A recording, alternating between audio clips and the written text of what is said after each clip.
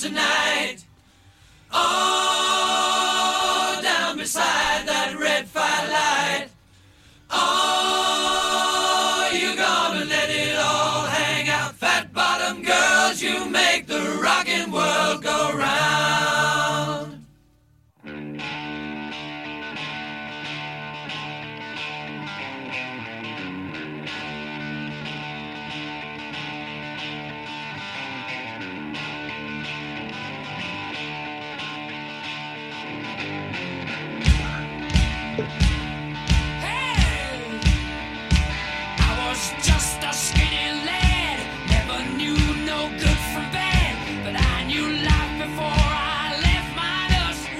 Greetings and salutations, ladies and gentlemen. Welcome back to Three Man Weave. Three Man Weave is brought to you by the good folks at Chairshot Radio Network in conjunction with thechairshot.com. Always use your head. And as we always remind you on these Chairshot airwaves to always use your head. And that includes supporting your favorite website for news, reviews, opinion, and analysis with attitude by going to prowrestlingtees.com/thechairshot and picking up an official, like a referee's whistle, Chairshot t-shirt. Get it soft style, fellas. Only time that's acceptable. We literally have something for everyone. Again, if you appreciate the content we provide day in and day out here at the Chairshot, the best way to make sure we keep providing that content that you love day in and day out here at the Chairshot is by going to prowrestlingtees.com/thechairshot and picking up an official Chairshot t-shirt. Please and thank you and please. And remember, folks, thechairshot.com, we're not just a website. We're a movement. I'm Mr. Velvet Pipes, Christopher Platt. As always, I'm joined by the Commissioner P.C. Tunney as well as the Reverend Raymond Cash. Today on the show, we've got a couple of special guests. We're not exactly doing the three-man weave today. We're doing the spread offense, or we got enough to run a five-way pickup on the big court, which hopefully my lungs don't collapse. First and foremost, from the Bandwagon Nerds and the Greg DeMarco Show, friend of the show, my favorite Caucasian. Put your hands together and show your love for Mr. Patrick O'Dowd. Favorite Caucasian, huh? There'll be no studio audience today, so don't be waiting. There will be no studio audience or anything like that. Thanks for giving me an opportunity to talk about a sport other than hockey today. Oh, no hockey today, eh? No Tim Hortons. I talked about hockey on Tuesday. Can I bum a smoke? Terrible. Anyway, you sound Jamaican. They don't all play in Canada, dude. Whatever. And it never rains in Southern California, so the Tonys tell us. Tunney, if you would please do the honors of bringing in our esteemed guest today, making his three-man weave debut. Listen, I followed this gentleman on Twitter. Great Twitter feed, by the way. Joey Bag OV Donuts. Especially if you're on the East Coast or in Pennsylvania, the Pittsburgh area as well. Great Twitter account. Great podcast. Great show as well that he has. I, being a Packer fan, once knew a man named Frank Bag of Donuts, but now taking his place in my heart is one Joey Bag of Donuts. Welcome to the show. Thanks for coming on, brother. Thanks for having me. I don't think I'm going to be your second favorite Caucasian, but I hope to be in the top 10. maybe top 100. No, top 10, that is doable, man. There's a lot of spots available. It's because he only knows 5 Caucasians, and 3 of them are now on the podcast. That's what that is.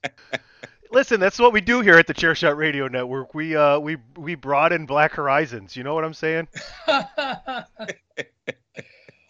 We on our dark journey too, Teddy. What the hell are you talking about? Oh man, this is like opposite day over here, isn't it? Deep cut there, Platt. Dark journey, deep cut. Oh boy. Thank you, sir. Yeah. Well, we got plenty of stuff to talk today. We got a great crew here to talk about it. So why don't we get into it and continue to piss off everybody that owns a copyright?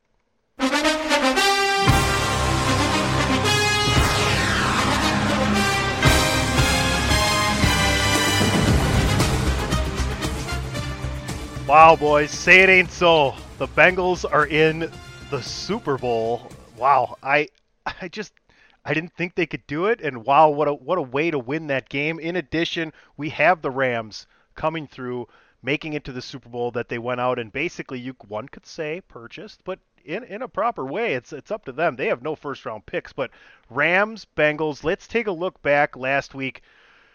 Joey, what are your thoughts on that amazing comeback by Joe Burrow? 18-point second half deficit, first playoffs, fourth consecutive AFC championship there, right there at Arrowhead, and he comes out, and some would say maybe KC lost it, but I say that kid got the job done. Absolutely unbelievable. Unbelievable to go into Kansas City down 18 and to come back.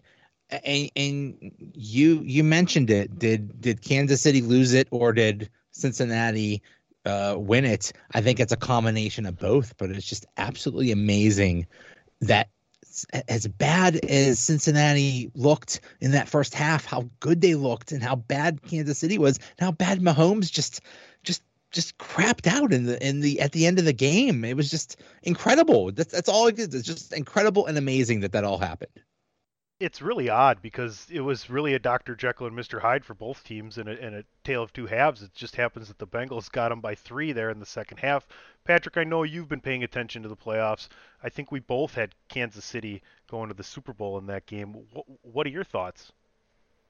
Yeah, Patrick Mahomes throwing one pick was odd enough just because he tends to be even when he's throwing a ball away, he usually throws it away in a way that it's not gonna go into poor hands. But yeah, Joey kind of hit on it. He looked awful in that second half, and it was so uncharacteristic. I'm so used to, and even as that game was going on, and Cincinnati was making the comeback, I kept being like, okay, Mahomes is gonna find a way. He's gonna do one of his pocket's going to collapse. He's going to roll to the outside. He's going to hit Kelsey on the seam while looking the other way. And we're all going to be like, Patrick Mahomes is amazing. What a great story. Look at him overcome this adversity.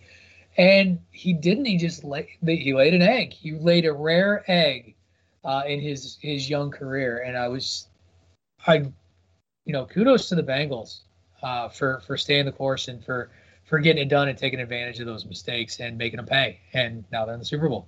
It's funny, Ray, because between McKinnon and Edwards-Helaire, they had 18 carries for 101 yards. I mean, where is this not happening to secure a football game?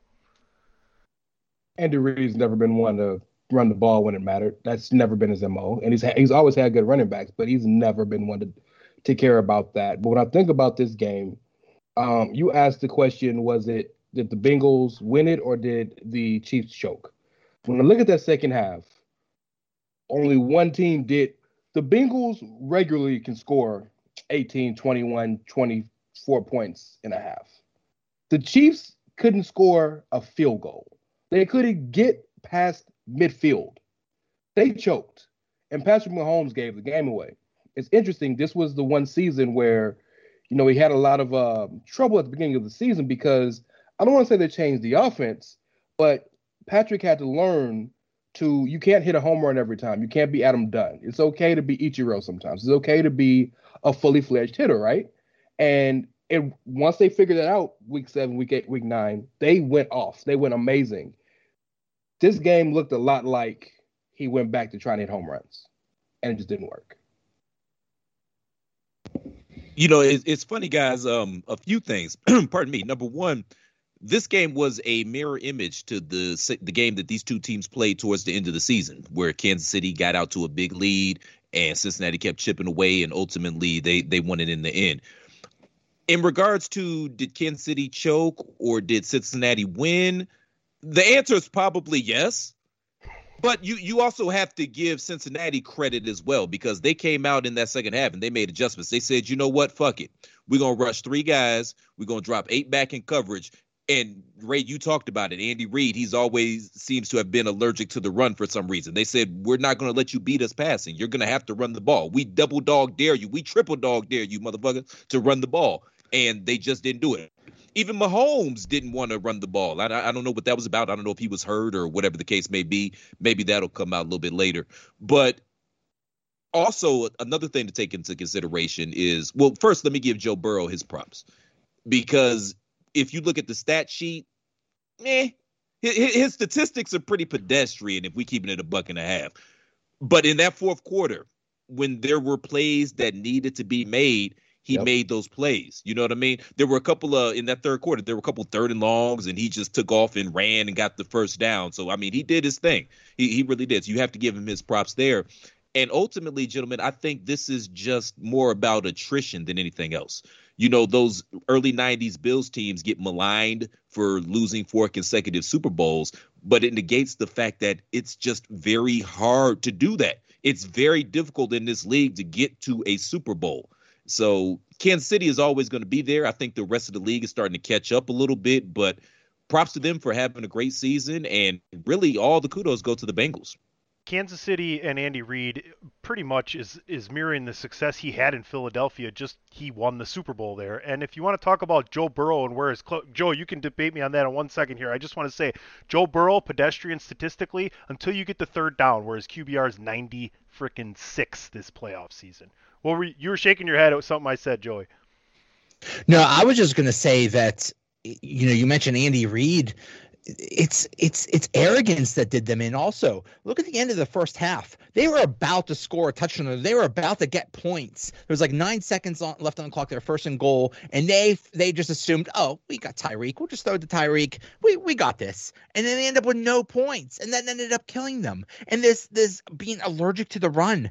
It's like you have to win with style points. It's not like Andy Reid and Mahomes just want to win. They want to win with style. Instead, they were gashing them on the run. All they needed to do was run. And no. We need to pass. We need to do all those little dipsy doodle things. And look what happened. By the way, who made that tackle on Hill at the 1 yard line, right? I think because that was it was a corner and a safety. I know that it was a hell because it wasn't just like they made the hit and then they just sort of slid him out of bounds, just slid him out at the 1 as time expired. It was such a great play on the ball. It was so good. And go ahead. I'm sorry, Patrick. I just wanted to say, Ken, one thing I think there's such an entertaining team.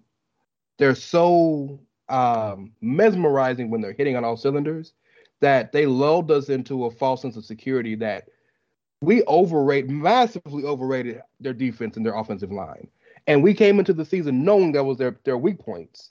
And they went on that run that made us forget these are problems.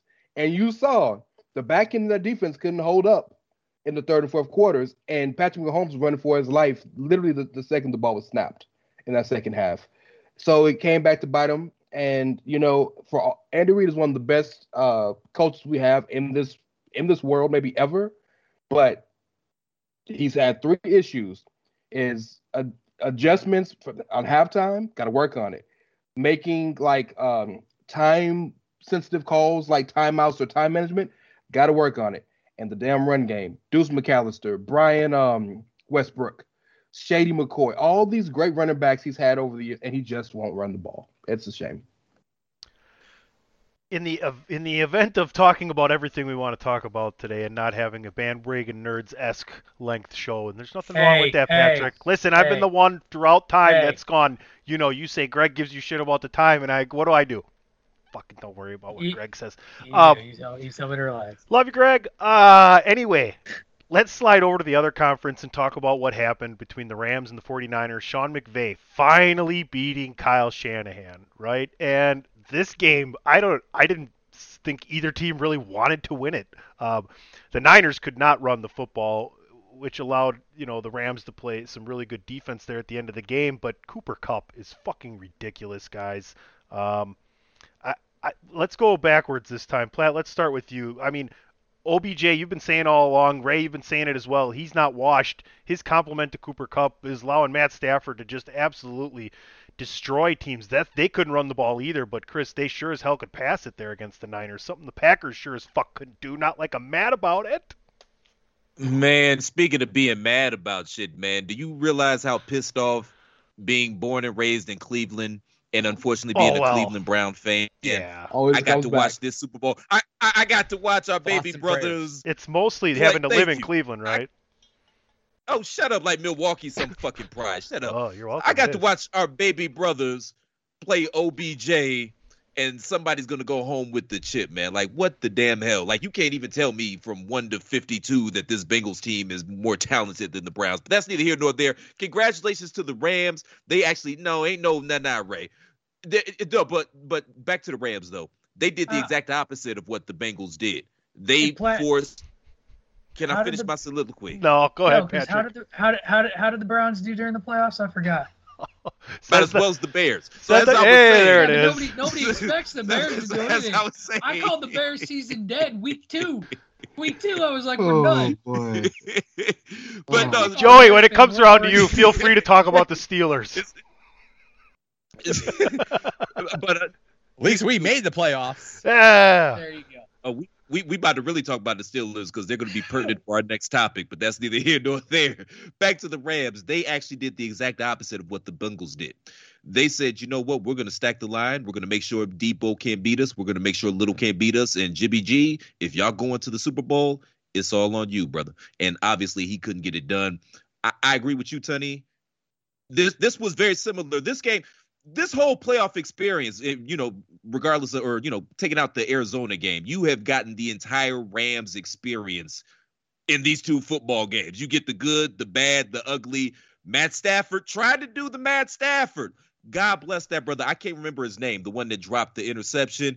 I'm not saying that was going to swing the game because who knows if San Fran was going to be able to go down and get some points. It was going to swing the game, bro. But that was there was huge. 9 minutes and 40-some seconds left, though. It was big. It was right big. In his hands. But it's not like there was 2 minutes left. Yeah, there was almost 10 minutes left. There was still 9 minutes left. So, but I still feel sick for that brother because that's going to haunt him for the rest of his life. Ultimately, though, guys, I told you, man, I don't believe in Kyle Shanahan. I don't believe in Janine Garofalo, and the better team won. Shout out to the Rams because this was the plan, and thus far the plan has worked. Ray? I love Janine Garofalo's dope. So I want to say that she always. I heard does it for me. I heard she's rep by the same agent as Careless Levert. and the agent works out of Chicago. Oh yeah. Platitudes. So you know what's interesting to me is that you said they couldn't run the ball, but Debo and Elijah, whatever the hell you want to call them, were pretty successful at what they were trying to do for 3 quarters. And then it's like all of a sudden the Rams are like, we should probably make Garoppolo throw the ball. That might get us the win. 4th quarter, you realize he was very efficient, and the team was moving fairly well considered because the Rams do have a good defense. It's an older defense, and it's not a very versatile defense, but it's good at what they do. And then 4th quarter hits, and all of a sudden, Jimmy Garoppolo goes from looking like Tom Brady Jr. to looking like Janine Garofalo. Like it just all of a sudden he remembered. Oh yeah, it's almost like Cinderella. Like the clock struck midnight, and the pumpkin, the carriage turns back into a pumpkin. The horse turns back into a rat. Of course, Garoppolo is the rat because he's not a princess, but. Your 350-pound linemen, they turn into 170-pound, slot receivers. 100%. I feel for the kid that missed the pick, 100%, because yes, he's going to live that down. But Cooper Kupp should win the damn MVP this year. I'm sorry, dog. I know Aaron Rodgers had the best year of any quarterback, but what this dude is doing. He's breaking records. He's having a season unlike we've ever seen, and that includes GOAT Jerry Rice. It's just ridiculous. Odell with him, it just only helps. Cam Akers remembered not how to fumble the damn ball. My takeaway though from this game, shout out to Matt Stafford. I'm happy that he finally gets to prove the world that Detroit sucks. It's not just him. But my takeaway from this game is after the game is over, Odell Beckham, who has been the most maligned football player in football for 3 years, instead of celebrating with his team, goes over and hugs Deebo Samuel. That is the most dope shit I've seen in a while, and that's what sports is supposed to be about. Because Deebo Samuel left it all on the field. So we'll see what Trey Lance can do next year. Because Garoppolo is gone. He got to make another movie apparently. Shout out to him. Keep getting them checks. Dogma 2, Electric Boogaloo. I'm with it. But the better team won. I mean, ultimately, we knew the Rams were the better team. Better team won. We'll let Joey finish this segment off. Go ahead, Patrick.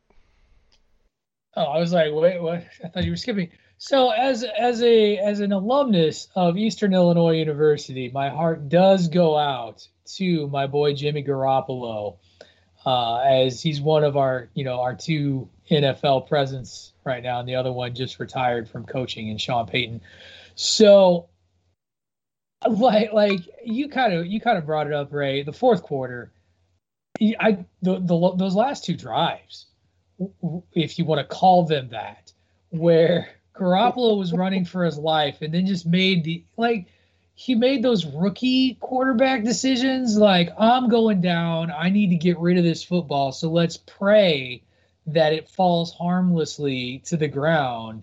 And of course it never does. It just goes off of caroms off of a hand, gets intercepted, seals the game in the final drive. He looked bad. The defensive front for the Rams bullied the offensive line for the Niners in both those series. Both those 3 and outs, like, they had no chance.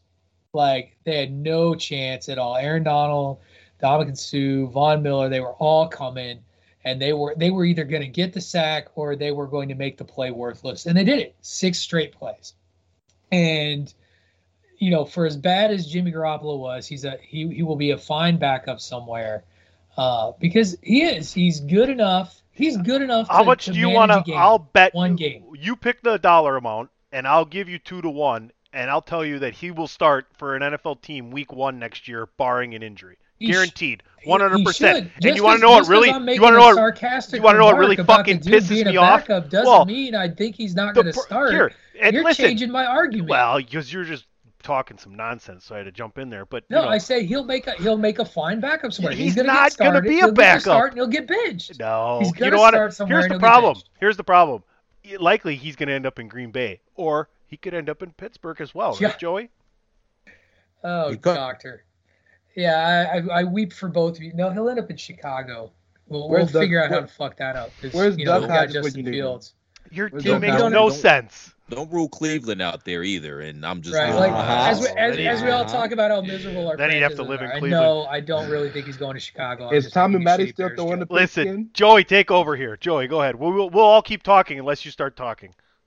First of all, Jimmy G is dealing with a horrific thumb injury plus a shoulder injury. The dude was really hurt. Well, I'm not saying he's awesome, but he's okay. He's good enough to be a starter in the NFL. He's like mid-level. But in this game, really the difference was at the end. They were even. They were tied. But the Rams had that drive, and Cooper Kupp delivered. And the dude is having one of the greatest seasons of any wide receiver ever. And you look at him and say, him? He's, you look at what we're in draft season now, and we look at, height and weight and speed and, hand size and all this goofy stuff. Cooper Kupp doesn't have any of that, and he's still one of the best in the league. And that was the difference. It was just one thing. It is an exceptional route runner. I would imagine that ingrains trust in your quarterback so much significantly faster than any other relationship when you know that a guy's going to be in a certain place, right? And a guy that can come out of breaks like he does, has the hands that he does, has the body control that he does. Like some of the moves he makes, he's not fast like you said. I mean, compared to a normal person, he's fucking lightning. But on the field for the NFL, you see some of the moves he makes and where he moves his body, and when he does it, he'll take off. And guys twice as fast as him, with in quotation marks, they're not even going the right direction. Antonio Brown is nothing special in terms of physical gifts. He's just the same thing. Excellent route runner. And yeah, it's hard to stop. All right, all this talk about MVP has led me to one last around the horn here before we move on. We got some big stuff to cover here. Right here, 3-Man Weave. Follow us at 3_Man Weave. Here we go, guys. Oh, boy. You know what? It helps when you reinsert the sound bar back in after you've brought it down. A little behind the scene. Chris, just no. Yeah. No. That's just like your opinion, man. I was about to get scolded by Christopher Platt. All right, gentlemen. In honor of the Big Lebowski, let's give our opinions, man, on who is your NFL MVP this year and who will win the NFL MVP this year. Let's start with Patrick. Jimmy Garoppolo. No, just kidding. Oh boy. Well, as much as it pains me to admit it, I hate Aaron Rodgers. He owns us, and he owned most of the league until he showed up, or until he failed to show up for the playoffs. But I don't think it'll be enough to keep him. So I actually think he's who I think should win and probably will win, even though I get it. Ray loves Cooper Kupp. Chris? My MVP for this season is John Madden Football. Similar to Joey alluded to earlier about some of the questionable play calls that Kansas City had this season. That's the one thing I'm going to remember about this season. Some of these coaches going for 2 when it's not necessary, going for 4th and 1s from your own 25. Like they're calling these games as if they're playing John Madden football. So that's going to be my takeaway from this season. As far as all jokes aside, I think Aaron should win the MVP. I think they're going to give it to Tom on the way out the door. I think Aaron Rodgers is the MVP and will win the MVP. Ray? Shocked you would believe that. Look, this whole entire season has been about Aaron. People like narratives, so Aaron is gonna win it. But you cannot deny that there is always going to be a recency bias, and recency bias, including it and excluding it.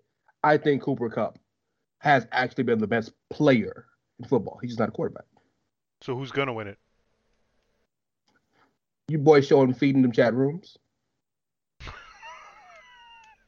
Don't act like you ain't showed up for them little piggies. Joey, how about you? It's a coin toss between Aaron Rodgers and Tom Brady. They might give it to Brady on the way out, just as a lovely parting gift. Either way, I mean, look what happened when Aaron Rodgers didn't play. Poor Jordan Love was out there and ruined everything. So. That shows you how valuable he is. So yeah, it's either going to be Rodgers or Brady. It shows you how valuable he is or how terrible Jordan Love is. Yeah. Oh yeah, don't remind me. All right, folks, you're listening to Three Man Weave right here, Chairshot Radio Network. You can find Chairshot Radio Network on thechairshot.com and on all of your favorite streaming platforms. And don't forget to always use your head. We'll be right back. What's so special about Hero Bread's soft, fluffy, and delicious breads, buns, and tortillas? Hero Bread serves up 0 to 1 grams of net carbs, 5 to 11 grams of protein, and high fiber in every delicious serving. Made with natural ingredients, Hero Bread supports gut health, promotes weight management, and helps maintain blood sugar. Hero also drops other limited edition ultra-low net carb goodies like rich, flaky croissants and buttery brioche slider rolls. Head to hero.co to shop today. Why should you visit thechairshot.com? Thechairshot.com is your home for hard-hitting reviews, news, opinion, and analysis with attitude. Why? Because you're smarter than the average fan. Thechairshot.com. Always use your head. Welcome back, Three Man Weave here. Myself, PC Tunney, Christopher Platt, Ray Cash, and a couple of great guests, Patrick O'Dowd from Bandwagon Nerds. And we got right there in Pittsburgh, Pennsylvania, none other than Joey Bag of Donuts. Joey, before we get into the next topic, you have quite the setup behind you. Why don't you tell us a little bit about yourself and what you do and where people can find you? And I want to thank you once again for coming on the show today. Oh, thanks for having me. I'm Joey Bag of Donuts, Veen7F. I live on Twitter. I don't sleep much. All I do is tweet. I think I tweet like 500 times a day or something like that. Twitter is my life. I'm all about Pittsburgh sports. I also do wrestling stuff. I also do I like Marvel and Star Wars and all that geek stuff. But yeah, my room is basically I call it my fortress of solitude because when the pandemic started, I was working in an office and I had to come work at home, and I figured, let me take my crappy basement that's full of boxes and junk and let me turn it into something nice of all my favorite things. So a lot of the stuff I already had, some of the stuff I got, but yeah, I turned it into my fortress of solitude.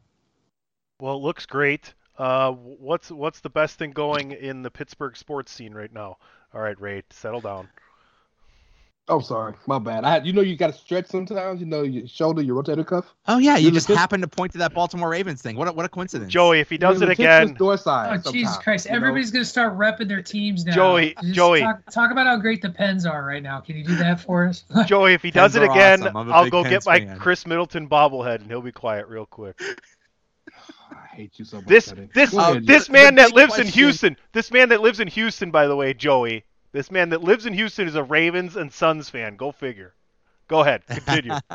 The big question in Pittsburgh is who's going to replace Ben Roethlisberger, and there is a panic that it's going to be Mason Rudolph. We're in an absolute panic. There may be protests and riots and just they may just destroy the city if it ends up being Mason Rudolph. We would welcome Jimmy Garoppolo over Mason Rudolph.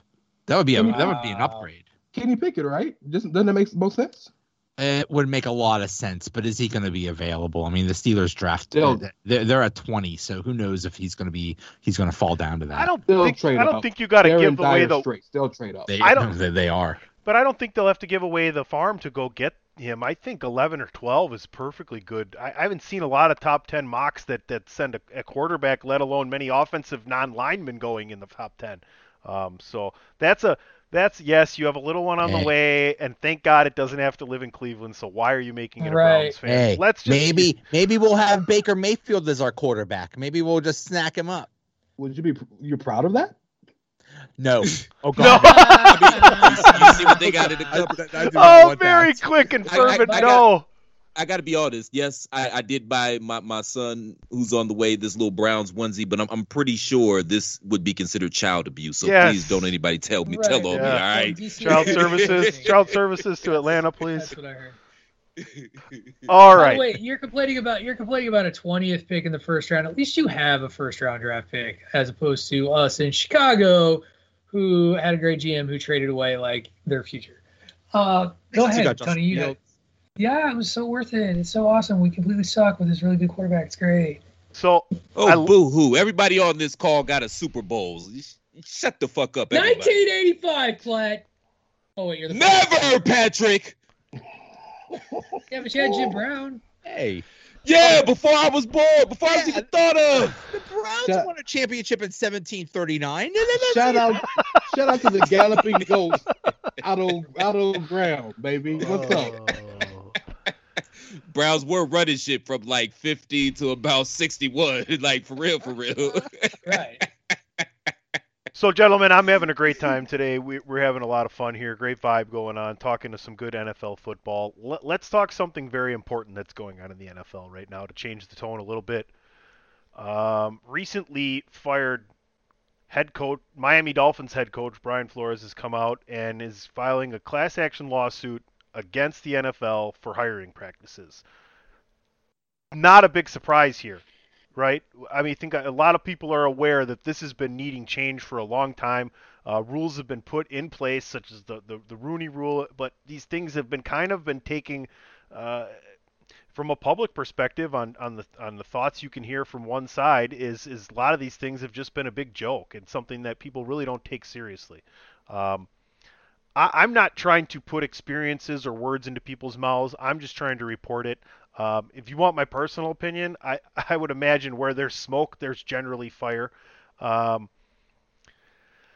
don't know. Who wants to jump in here and start here? Because this is a really interesting topic that needs to be addressed, and I'm glad that it's actually hitting the public eye here. I mean, they had Hugh Jackson on SportsCenter and talked to him about his time in Cleveland, basically almost being nudged in the direction of losing, which really, you look at that kind of thing, doing it to a head coach, you're hurting them so much in the long run, right? You're cutting their legs out from under them to be able to have longevity, because you can always go point back to the times when what the hell was going on, and when you can't say it, you can't say it. So Chris, I'm talking about Hugh Jackson. We're talking about that whole Cleveland situation. You're the Cleveland fan. What do you remember from that situation specifically, and how do you equate it to what Brian Flores is talking about here as well with different situations, specifically with the Giants? Basically finding out he was going to an interview that he had no chance at. It's funny you come to me with that lead in because ironically enough, or maybe not that ironically, if you guys recall, that was actually around the time that I had stopped watching the league in, solidarity and support with Colin Kaepernick. So I pretty much missed the entire Hugh Jackson Cleveland Browns run. Well, that was Miller smart. Farmer went, what, 1-32 or something like that? Like, so I don't know about that. Like, I put a tweet out when I saw that. I'm like, I don't know about that, dog. But whatever. We don't know the inner workings and whatnot. This topic, it's funny because I spend so much time talking about stuff like this that when it finally hits the lexicon and everybody's talking about it, I'm tired of talking about this shit. And, this is no different, just be honest with you. But I will give my thoughts here. Number one, Brian Flores, get your money. Okay, get your money.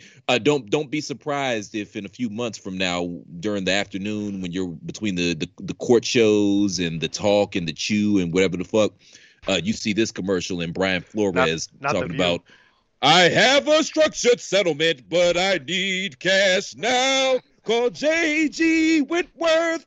877 cash now. I'm trying to bring a little brevity to the situation because it is very, this is a serious topic. So I read a little bit through some of the pages of the lawsuit, and some of these allegations are hilariously ridiculous.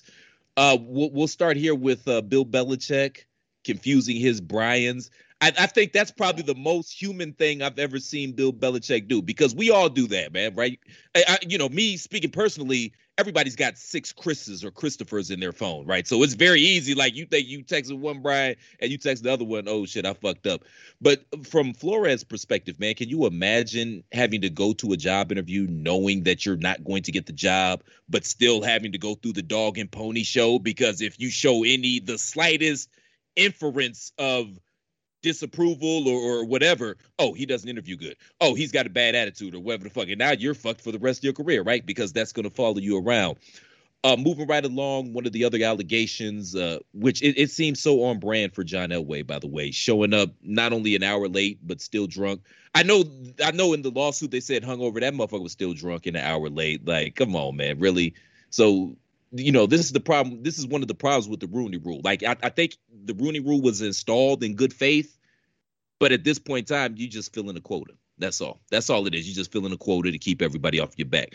And the most damning allegations have to be against my man Ross and the Miami Dolphins, right? So according to the lawsuit, he instructed Flores to tank his first season in order for them to get a better draft pick, and even offered to pay him $100,000 per loss, which that's what Hugh was saying about his time in Cleveland. And that's a tough spot, because on one hand you say, well, you should probably do what your boss, the guy that signs your checks, is asking you to do. But we all know how it would have worked out.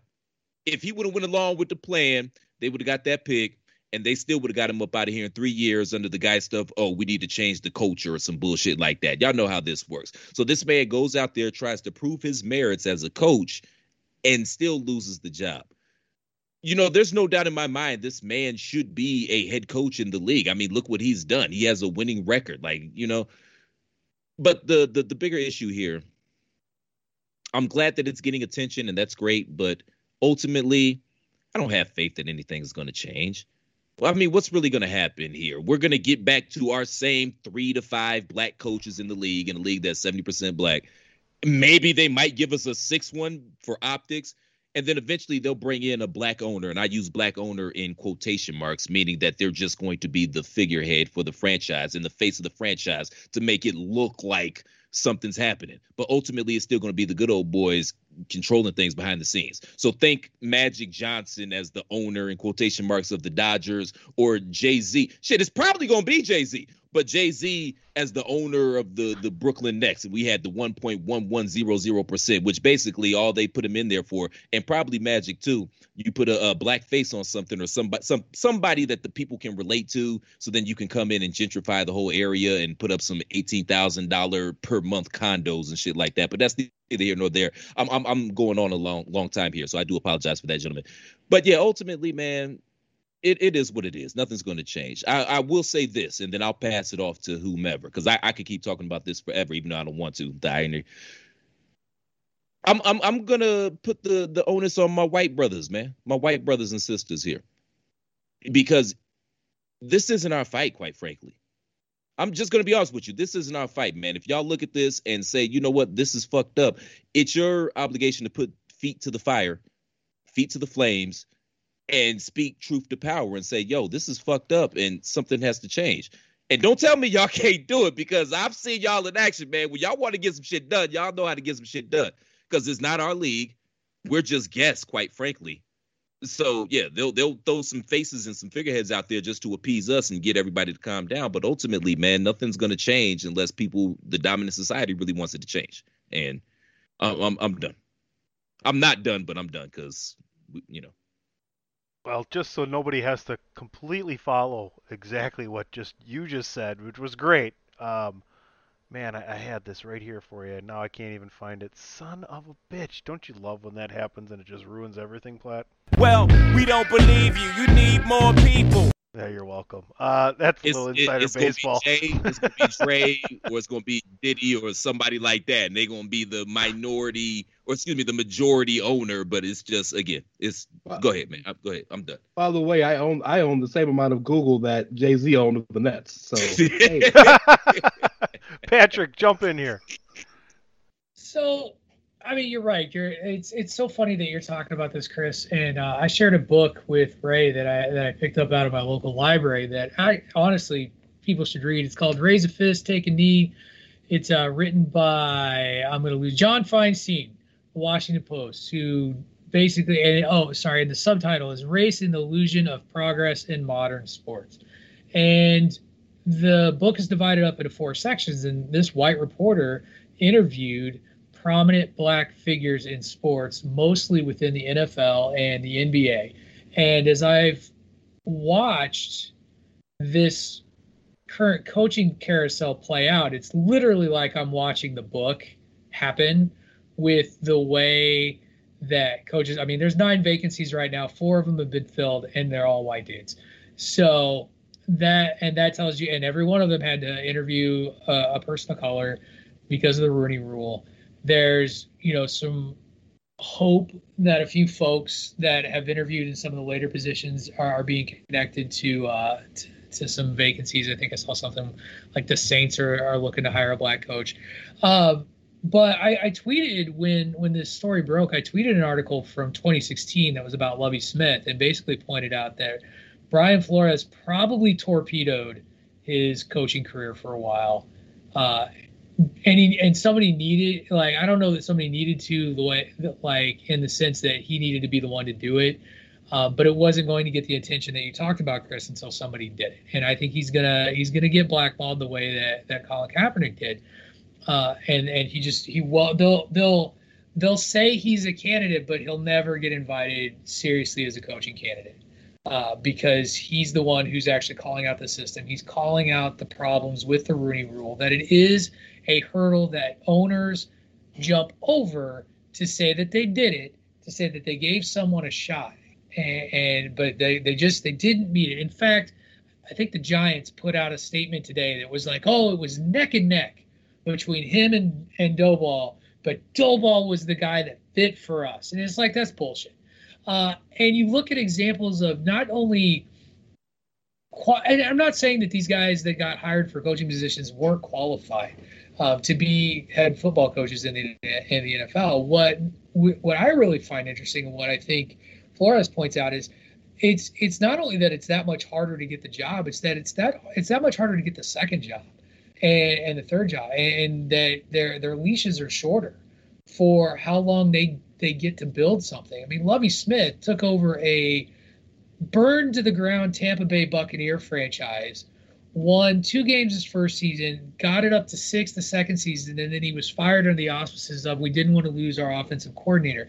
A guy Lovie Smith handpicked and they were getting along really well with to go. The guy wasn't going anywhere, but they used his 8 wins in 2 seasons against him when Hall of Fame coach Tom Landry in his first 2 seasons with the Cowboys won. Guess how many games?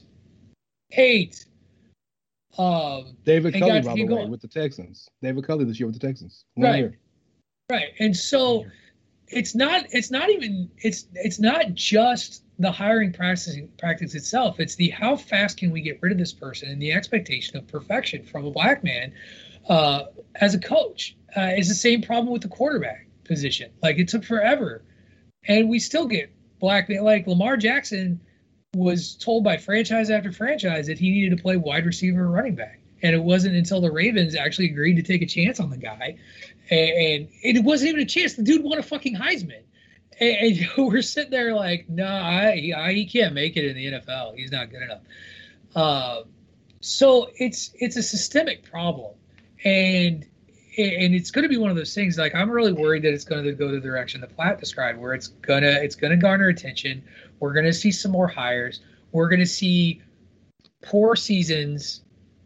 Like, the other example that I use is Eric Bieniemy, who can't, for the life of him, get a job, and the narrative is, oh, well, he never calls the plays. Andy Reid calls the plays. Matt fucking Nagy had his job before he had his job. Guess what Matt fucking Nagy never did as an offensive coordinator? Call plays. Got 4 years with the Bears. Like, what are you talking about? John Harbaugh as a special teams coordinator. Right. What plays was he calling? Right. So, yeah, this needs to happen. It's gonna hurt Brian Flores in the sense of his coaching career in the NFL. But and I'm worried it's going to be a window dressing result. Ray, I'm going to I see the floor. Ray, I'm going to let you close this topic out. Go ahead, Joey. Jump in. Oh, is it my turn? Yes, sir. Okay. The fact that we had to come to a point where a guy decides to sacrifice his own career because he's so sick of this bullshit is just sad. I hear Platt talk about it, and you could just hear in his voice, it's like, we've been through this already. This is nothing new. This has been going on for decades, and it's going to keep on going on. Nothing's going to change. One of the worst things in this lawsuit is he accuses the league of racial norms. If that's the case, racial norms, basically saying, oh, black people, they're just athletic. This is the same bullshit that we heard about black quarterbacks for 50 years now. Oh, they're just athletic. They can't really think. You can't have them be a coach because they're not smart enough. He's basically accusing them of being systemic racism. I don't know. I don't think anything is going to change. Like you said, it's going to be window dressing. What do we have on the end zones of every NFL stadium? End racism. Oh, good. Yeah, let's put some, social justice, blah, blah, blah. It's all window dressing. Not only is it an old boys network, but it's a nepotism network. I think it's like 20% of the hires and coaches are related to current coaches. It's sad. It's nothing's going to change. Someone mentioned, well, maybe they'll, just to quiet everybody down, they'll have a few more black head coaches, and then it'll go away. How sad is it that the Rooney Rule did nothing because it was a giant sham, and this is what is being exposed here, that you had to say, if you hire a minority from another team, we'll give you good draft picks. A third round draft pick is a good draft pick. Even then, They still don't do anything. It's just sad, and I don't think anything is going to change. And Platt said, "Well, it's up to white people to do something." I don't know what can be done. This is on these owners. These owners, most of them who don't deserve a damn thing. Mark Davis, what did he do? He was born. That was one thing. He's Al Davis's kid. That's his only qualifications for being an NFL owner and a billionaire. Well, what are these? Quick, I didn't mean to cut you off, but shout out to Al Davis, because if Al Davis is still living, granted he died like 20 years ago, even though he only died like 5. Off at that. But no, seriously, Al Davis, Colin Kaepernick would be in the league, and Brian Flores would be the new Raiders head coach if Al Davis was still around. And if for no other reason, just to piss off the NFL. Exactly. If for no other reason. He was a thorn in the side to the owners. He did everything just to piss him off. And you're right. He would do all those things. And look what his son did. He just hired McDaniels, who was a failure, a horrible failure as the Broncos coach. Look who's getting another interview. Who they wanted to interview? Dan Quinn, who is a failure. You keep retreading these same people that are failures. Brian Flores had success, and now we're just finding out some of the things that he had to put up with. A crappy owner, being told you have to take Tua, even though he didn't want Tua, and he's right about that. It's just nothing's gonna change, and it's just so sad that nobody's ever gonna hire Flores in the NFL again. That dude's getting blackballed. He's done. He had to sacrifice his career for this because he's so sick of it, and nothing's going to get done. That's all I got to say. Oh, one more thing. 57.5% of the league is black, yet there's one black coach. That's like statistically impossible. That's a lower percentage than I heard. I heard 70%, but yeah, I thought it was 70 as well. I but thought it was too. Either way, the majority of the league is black, and we got one black head coach, no black owners, and a handful of black front office personnel. But my bad, Ray. Let me stop jumping in. I'm gonna mute my mic. 3 quick hits before I hit my point real fast. Number one, it is not the job of the minority to fix the problem that the majority created. That's important to note. I know that some people are gonna take that really bad. I don't give a fuck. It's the truth, right? The second point is I want to say that I think Brian Flores will get hired by either the Texans or by the Saints because it's going to help the league in saving face, right? And I forgot my third point because this is me and I forget shit. Let's get to the. We still love you. Thank you. Thank you. Someone needs to. So I gotta. While we got Joey here, I gotta say I appreciate Pittsburgh and the Steelers when I think of a situation like this because while the Rooney Rule is a sham, at least the Rooneys tried to do something. For whatever the reason was, whether it was altruistic, whether it was what does Stephanie McMahon say? The future of marketing is philanthropy or whatever bullshit it is. They tried, right? But the Rooney Rule is akin to affirmative action. And while they can bring good things, the problem is you have to trust people are going to do the right shit, right? And that's the problem. You can't trust these people to do the right things. And the other reason I bring up the Rooney Rule is because I think of a person like Mike Tomlin, who may be the best coach in this league right now, right? In the conversation for one of the best coaches. And the point of the Rooney Rule, or the spirit, if we will, of the Rooney Rule, was to bring people in who had never had the opportunity to be interviewed so that they would know what the hell they need to be doing. Because there's no other, you don't know what to expect in an interview for a head coach if you've just never been in an interview for a head coach. There's not a class for that, right? The other point is that, well, maybe if I can get out of my own way, it's almost like a rom-com, like a teen rom-com. If I can get out, this is She's All That. If I can get out of my own way and not look at this person as the nerd who's always like do this and that, but realize that if I pull the hair back and take their glasses off and put them in some nice clothes, they're really a dime, maybe I'll go out with them, right? And Mike Tomlin's a perfect example of that because when he got hired, it was supposed to be Russ Grimm. They had made their mind up. And then this dude walks in and blows their mind. That's the point. All we don't want special treatment. We don't want. Well, I mean, I'll take some money if you give it to me, but we don't want anything extra than what we want. Merit. If the best coach is who's the best coach for your job, and I remember the other point I wanted to mention that refers back to this. I'm so happy it's Brian Flores that did this.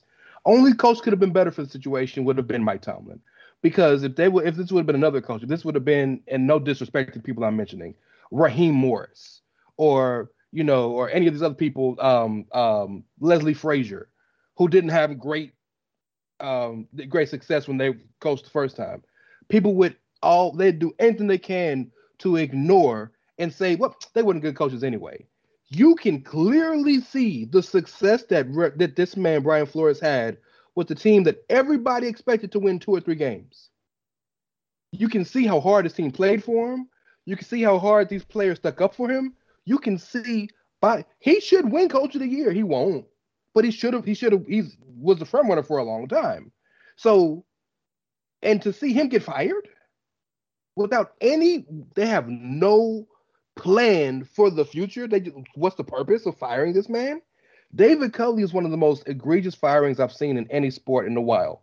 Your whole team is fucked. The guy you had before traded away your best player. Your quarterback decided to go mess with every chick he could get, just getting massages.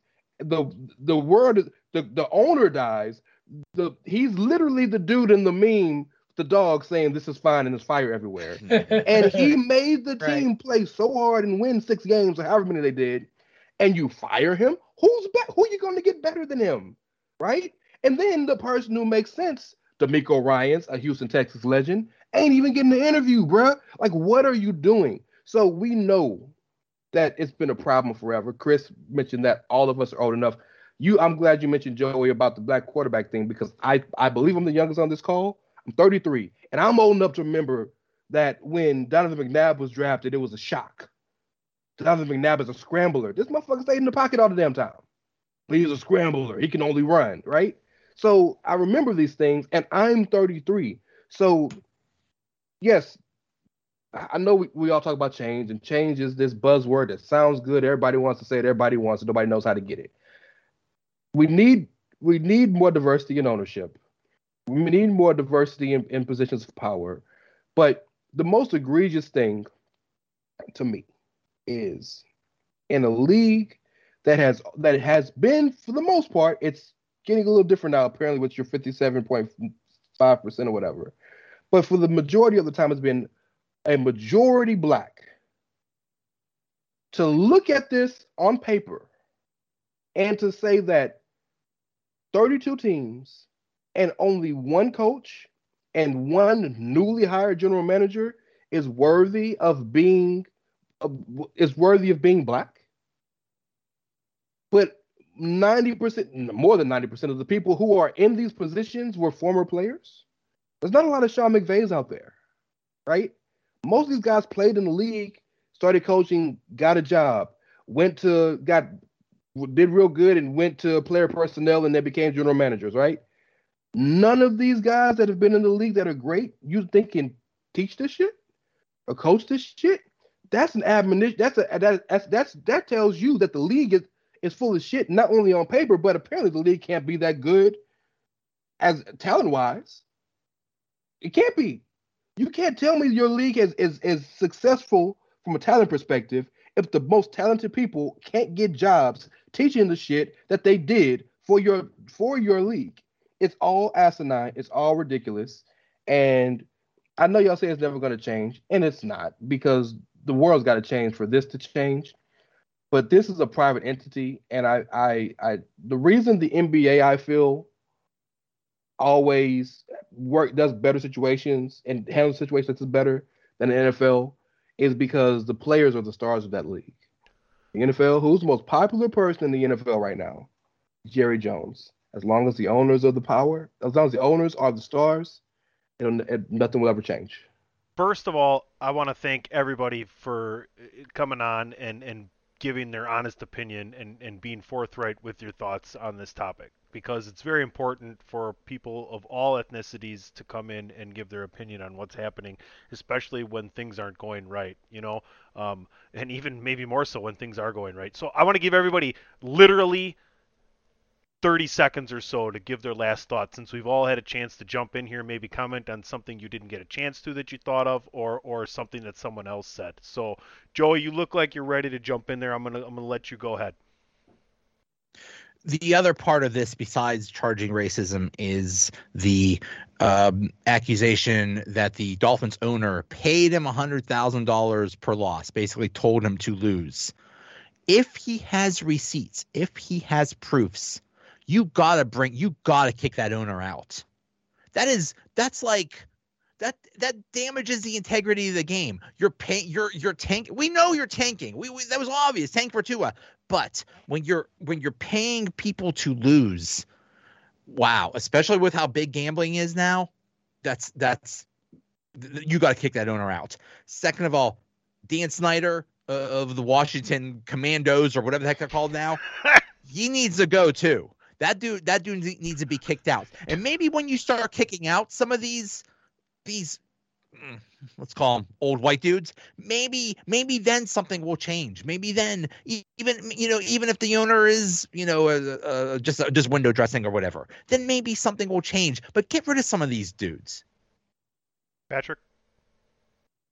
I agree with Ray that ownership and front office needs to change for there to be any sort of meaningful change at the coaching level. Ray, you talked about, you can only remember, Donovan McNabb.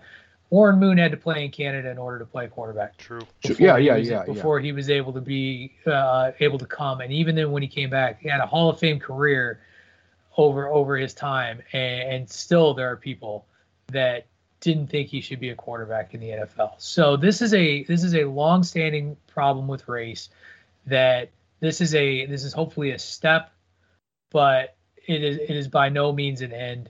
And if there is any glimmer of hope, it is that at least at the quarterback position, you're seeing some level of people coming around to folks of color playing that position. Ray? And that moves up. I know Flat touched on it a little bit, but I do want to touch back on the idea of Belichick like texting this dude saying, "Hey, congratulations," and it was the wrong Brian. ESPN, which has been on point all day with this, it's been very, very repetitive, but they've been on point with all of this. They had Hugh Jackson on talking about the same very thing. They had Marvin Lewis on. Now, if you know, Marvin Lewis was the architect behind the defense for the Ravens, a Ravens fan in 2000, right? And he was up for the job in Carolina, right after he was leaving, before he got to Cincinnati, and Ozzie told him, "Hey, your interview is Friday," and he was like, "I just saw on the news that John Fox is getting the job," and Ozzie was like, "I didn't hear that." So of course, Ozzie, being the dude that he is, said, "You know what? Go get the interview anyway." Went for the interview, and then the next day after the interview, John Fox got awarded the job. That's a major, major, major issue that needs to be fixed. And I don't know if there's a rule that can fix that. It's absolutely egregious, man. It was something else I wanted to say, but fuck it. That's enough for today. That's ridiculous. Chris? And another, I'm just joking. I'm sorry. Nah, that's funny. That sounds like something I would do, so I wasn't even mad at you.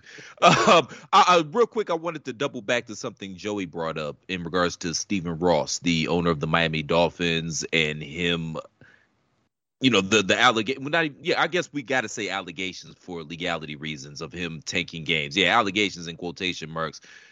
Joey, I hate to bust your bubble, bro, but that happens a lot more frequently than we really want to admit to. Like, sports in itself is a $1 billion industry, and the NFL, they're now in bed with DraftKings and some of these other places. So if you don't think that a lot of these games are manipulated and it's a $1 billion industry, I don't know what to tell you. One more thing, Joey. Well, it's not said out loud. Touche. That's the quiet part. Touche. But one more thing, I just wanted to give props to your coach, Mike Tomlin. Honestly, I know that the Browns and the Steelers are supposed to be blood rivals, but ever since Tomlin arrived, I can't root against that man. And all he's done in his time as Pittsburgh is take that team to 2 Super Bowls, win 1, never had a losing season. I don't know how he did that shit this season with spit, tape, bubblegum, and glue, got that team to the playoffs. And Joey, you know, there's a lot of pundits in your town. I'm looking at you, Mark Madden, that have been trying to run that man out of town for years. Thank you. For years. You just listed all the things. He's been to 3 Super Bowls, never a losing season, and there is a significant percentage of the fan base that wants him fired. And we know why. It's because of the color of his skin. That's the only reason why.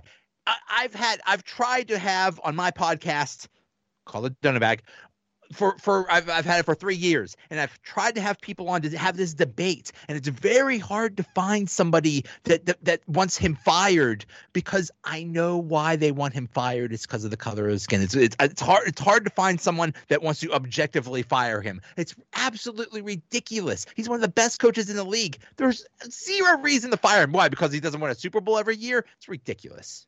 I mean, maybe people don't like Omar Epps. Oh, most people that want him out of there probably don't even know who Omar Epps is. Yeah. They think they're the same person. Like, they turn on Fox and House is on, and they're like, "What's Tomlin doing on House?" That's weird. Exactly. He's not spending enough time with football. He's over here acting. Yes. His priorities are together. So I want to know even all those white coaches, all they do, they be staying overnight in game planning, but really they be fucking the help. But you know, Urban. Well, let's not fucking make every white man standard Urban Meyer as well. Okay, come on now, like give me a little slack here. All right, go ahead, Joey. Black coaches fucking help you. Okay, that's fair. Can I just say one more thing? You mentioned Marvin Lewis. Marvin Lewis took a Cincinnati team that was absolutely horrible, that had a tradition of losing, and he turned them into a perennial winner. And after he got fired from Cincinnati, didn't have another job. Jim Caldwell took Detroit 2016, 2017, a winning record. They were 9-7 those years. Detroit, he made Detroit a winner, and they fired him after a winning season.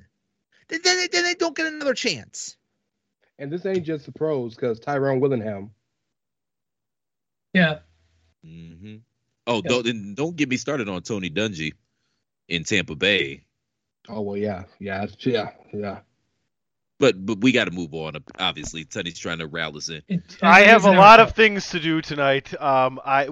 So we had 2 more topics to hit here. We're gonna do a men's NCAA basketball check-in another week, and if Patrick and Joey want to join us for that, they're always more than welcome, both of them, anytime they would like. There is one topic I would like to hit before we hit a commercial and come back with said topic.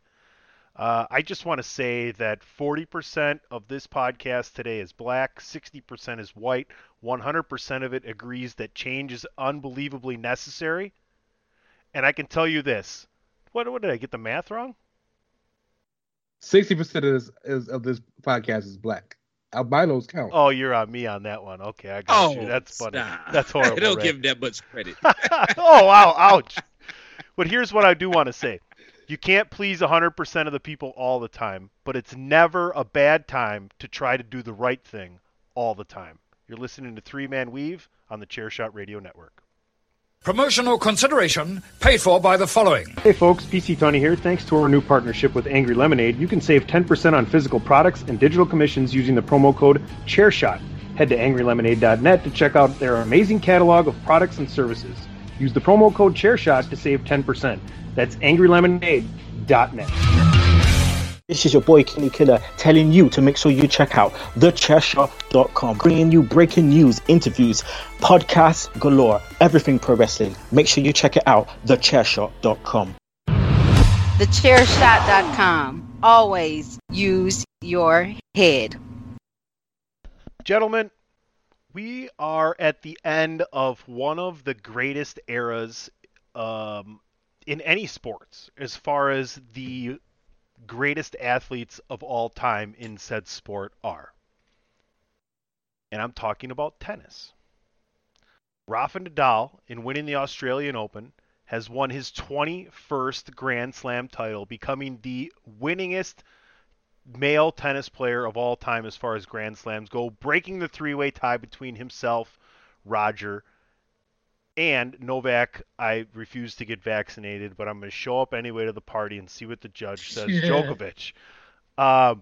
It's interesting. I'm a big tennis fan. I don't know how big of a tennis fan you are, but I can tell you, I would imagine throughout the world, a lot of sports fans, if you talk about it globally, kind of like golf, are paying attention to the majors, right? So I just wanted to get everybody's opinion here on who they think is the greatest tennis player of all time. Because to me, it's not Rafa Nadal, and it's not Roger Federer. It is Novak Djokovic. In considering that he's won the most hardcourt titles out of any major player ever, and he's the only one of 4 to win every major twice, and if he can pull out one more French Open before his time is done, he'll be the only man to win each major 3 times. Now, I'm going to put these 3 guys ahead of Agassi and Sampras, Emerson and Laver, automatically because physicality and science and sports science has grown exponentially. Not, obviously Emerson and Laver, you can just blow right past that conversation, but even Agassi and Sampras, in my opinion, right? You can throw Connors in there, you can throw Lendl in there if you want to and get, technical about it. Maybe an argument for the old lefty McEnroe yelling at the judge. Medvedev needs to take a break on that count because he got his ass booed. But gentlemen, go ahead, Patrick. You look like you're ready to jump in. So, don't disrespect Stefan Edberg, man. He's got to be in that conversation as well. Go ahead, Patrick. Go ahead and give your opinion. Let's hear you Christopher. talk, George. Okay, Christopher, I will. So. All right, here you go. Snap. By the way, Tony, I love how you were like, these are my favorites, and all these other people, if you say them, you're wrong. That was adorable. It's pretty good, right? You could throw this person out here, you're wrong. I hate. Well, at some point, I get to give my opinion too. So come on now. It's true. I hate greatest of all time arguments because in sports, the sport changes so much that it's hard to make that argument. It's like Babe Ruth is arguably one of the greatest baseball players of all time, but could he play today? The problem is no, because I don't know if he could obtain his sheep testicle elixir. Shout out to last week's show. Fair enough.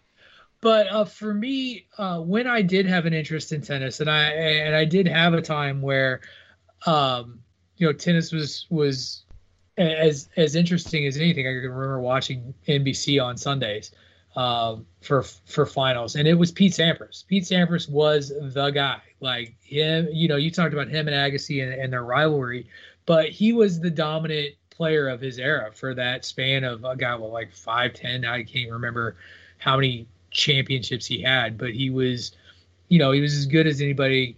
Was it 14? 14. Okay. The 2-hand thing can be challenging, but he was. There was a time where you figured it was going to be Sampras and Agassi in the final, and Pete Sampras was going to win, and that was what it was, and that was it. He was the guy. So for me, it was Pete Sampras. Ray, go ahead. First off, are we just talking men or are we talking in general? Because the answer is Serena. Well, we're talking men. Okay. So to answer your question, I probably got to go Djokovic as well because he's the only one that's never. So if I get these wrong, forgive me. Don't worry, I'll correct you. So, I got everything up here. Thank you. I almost slipped like we were on Pot as well. I'll tell you later. Go ahead. Federer had issues on clay. Nadal had issues on grass. The only issue Djokovic got is getting the damn shot in his ass. What's up with that? What's up with your boy? No? Okay. But anyway, back to Brian Flores. Look, let me tell you something, NFL. No,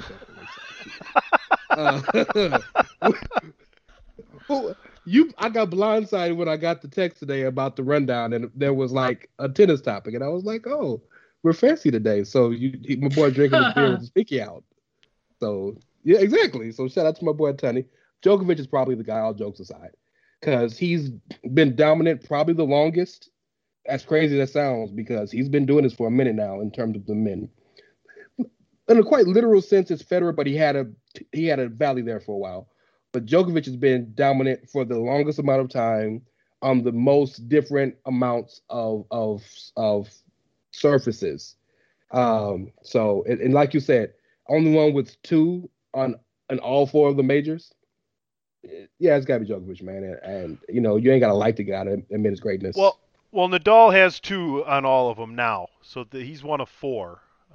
But at the same time, if you want to compare the problem with couldn't get in the damn country. the problem with picking Nadal is he's won 13 French, right? So if that many, if 66% of your wins are on one surface, not to say that Nadal is in top 5 all time, right, or top 3 or whatever you want to say. It's just when you look at those numbers by major, Chris, it kind of it tells a story. No, it definitely tells a story. And quiet as kept, man, I've been a tennis fan my entire life. I don't keep up as much as I used to, especially with the men, because the men have just gotten too good and the matches just aren't fun. It's just there's not a lot of rallies. No, there's not a lot of serve and volley anymore. And it's just so I'm going to sit there and watch 200-mile-per-hour aces for 5 hours. I'm good. I'd rather watch the women. Plus 3 sets, 2 hours, I'm out of there. But that's the knock on Nadal, because when he first started to make his ascension, he was strictly a clay guy. I'm going to give the edge to Federer because growing up, Pete Sampras, as much as I'm an Agassi fan, I absolutely loved Agassi. I loved his rally. I loved the fact that he could return serve as well as he did. I liked the flash and everything that came along with Agassi. For a long time, he was style over substance, and then he kind of figured it out towards the end of his career and had a decent run. But Sampras was the best that I ever saw. And I feel like Federer is the remix to Pete Sampras. So with all due respect to anybody else, man, I got to put Federer number 1 all time. By the way, for the record, if you're talking just best stuff, maybe Andy Roddick had the best stuff I've ever seen. Oh, get out of here. Just stop. He's got the fucking hottest wife. Joey, jump in here before we lose it. Andy Roddick is not close. He's not on a top even. He's not even a top. He might be top 5 Americans you're not ever. Listening to what I'm saying. You're hearing what you want. He is not. I'm really good he's at not that. In the top 50 of the greatest players. But in terms of best stuff I've ever seen, he may have the best stuff I've ever seen, just couldn't pull it together. I don't know. Joey, jump in here. First of all, that King Richard movie is pretty darn good. If you haven't seen that, and from what I understand, it's pretty accurate as to how Serena and Venus were brought up, and what they had to go through and all that stuff. So it's amazing, and kudos to him for doing that when he zigged when he could have zagged, and did things his way. So kudos to him. But anyway, I think it's Djokovic. He has been number 1 for 358 weeks and counting. So and he has almost as many Grand Slam titles. He's only one behind Nadal. So I mean, he's been number 1 the longest. That's why I think he's number 1. Hard to argue with that logic. Gentlemen, it's been an absolute blast. If I didn't have another engagement that I was supposed to start in 2.5 minutes, we could have as many topics as you guys would like. Joey, I want to thank you so much for coming on. I hope you enjoyed yourself. I hope that we can continue to work together in the future. If you need anything from us or likewise, we got show all those things you're interested in, my friend. We have all them shows, and I'm sure Patrick is dying to have you on the Bandwagon Nerds show. So why don't you go ahead and lead the charge here and tell everybody where they can find you and exactly how to find you and what to listen to before we all go around the horn and get out of here. Thank you so much for having me. I have had a blast. I mean, I've just been on a podcast with a Browns fan and a Ravens fan, and I didn't hate you guys. That's amazing. I'm programmed to hate those fan bases. I've had a blast. Thank you so much. I'm Joey Bag of Donuts VN7F. I'm on Twitter. I have my own podcast. It's called The Donut Bag. But just check me out on Twitter. Awesome stuff. You can follow me at PC Tunney, Twitter and Facebook. Patrick? You can follow me on the Twitter at Wrestling Realist. That is at WRESTLNG.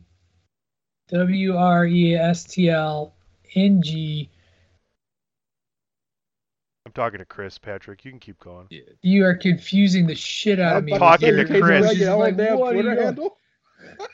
I'm like, God damn, Patrick, just keep going. Doing, like, I'm talking to signals Chris. from third base, and I'm trying to speak here. I'll wipe it all off Anyway, and start over. Take two. You can follow me on the Twitter at Wrestling Realist. That is at WRESTLNGREALIST. As Tony mentioned, you can catch me on the Chairshot Radio Network on the Greg DeMarco Show on Wednesdays or on Mondays. If you want to catch your pop culture nerd information, you can listen to Bandwagon Nerds. We have a Twitter account as well, at Bandwagon Nerds. This week, we start the Ought Project, running down the top 10 science fiction and fantasy movies of the first decade of the 2000s. So be sure to give us a listen this coming Monday. Raymond Cashington's the 9th. What? Pittsburgh. Fucking Pittsburgh. Love you, Joey. I'm at It's Ray Cash. That's REY as in Mysterio, CASH as in dollars. And that show that Patrick just talked about, I'll be on there sometimes. As do I as well. I'll be on there sometimes. Maybe not in the recent memory, but I'll be back. But all jokes aside, Bandwagon Nerds is literally the best show that you're not listening to. So I implore you to check it out. It's a cool show. It's a great vibe. It's a great hang. It's all things nerd. And I always have a great time every time I'm on there. So, yeah, go check them out. Y'all can find me on Twitter at TheRealCPlatt. More importantly, like I said before, it bears repeating. If you appreciate the content we provide day in and day out here at The Chair Shot, come support the movement. Go to ProWrestlingTees.com/TheChairShot. Pick up an official Chair Shot t-shirt. We literally have something for everyone. #journalism, G's did the job, and many other cool designs. Make sure you go soft style with it as well. TheChairShot.com. Remember, we're not just a website. We're a movement. I'd like to thank our special guest, Joey. Thank you for coming on, man. It's been an honor, privilege, and pleasure. You're welcome back anytime, man. And I second the commissioner's thoughts, man. If there's anything we could ever do for you, man, you part of the fam now, man. So, yeah. Thank you. Yeah, you part of the fam. So come back whenever you'd like. Patrick, am I the top 10 of white people? You're top 15, man. With a bullet. Okay. With a bullet. With a bullet. Joey, this ain't the coach's poll. This is the AP poll. It's hard to move up real quick. You know what I'm saying? Hey, if you show up without the Pittsburgh shit, you'll be top 5. Oh, don't listen to him. Wow. Okay. I'll settle for 15. Yeah, that's where I thought he'd go. I'd like to thank Patrick O'Dowd. Patrick, we give each other shit, but you already know, man. You're welcome wherever I'm at, man, and I think it's vice versa. Thanks for coming on. You know you have an open invitation. And thank you all, the listeners, man. We appreciate you all for tuning in to this debacle known as 3-Man Weave. We'll see you back here next week. Same Platt time, same Platt channel. Find something to do because there's no football this weekend. Maybe check out some college basketball. So when we do our college basketball preview, you'll know what the fuck we're talking about. But until next time, thank you for tuning in to the latest edition of 3-Man Weave. Shalom.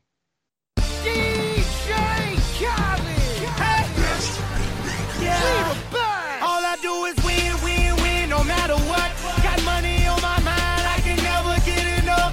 And every time I step up in the building, everybody hands go up. And they stay there, and they say yeah, and they stay there. Cause all I do is win, win, win. And if you going in, put your hands in the air, make them stay there. Ludacris going in on the verse cause I never been defeated and I won't stop now. Keep your hands up, get them in the sky for the homies that ain't making it in my folk. TheChairShot.com. Always use your head.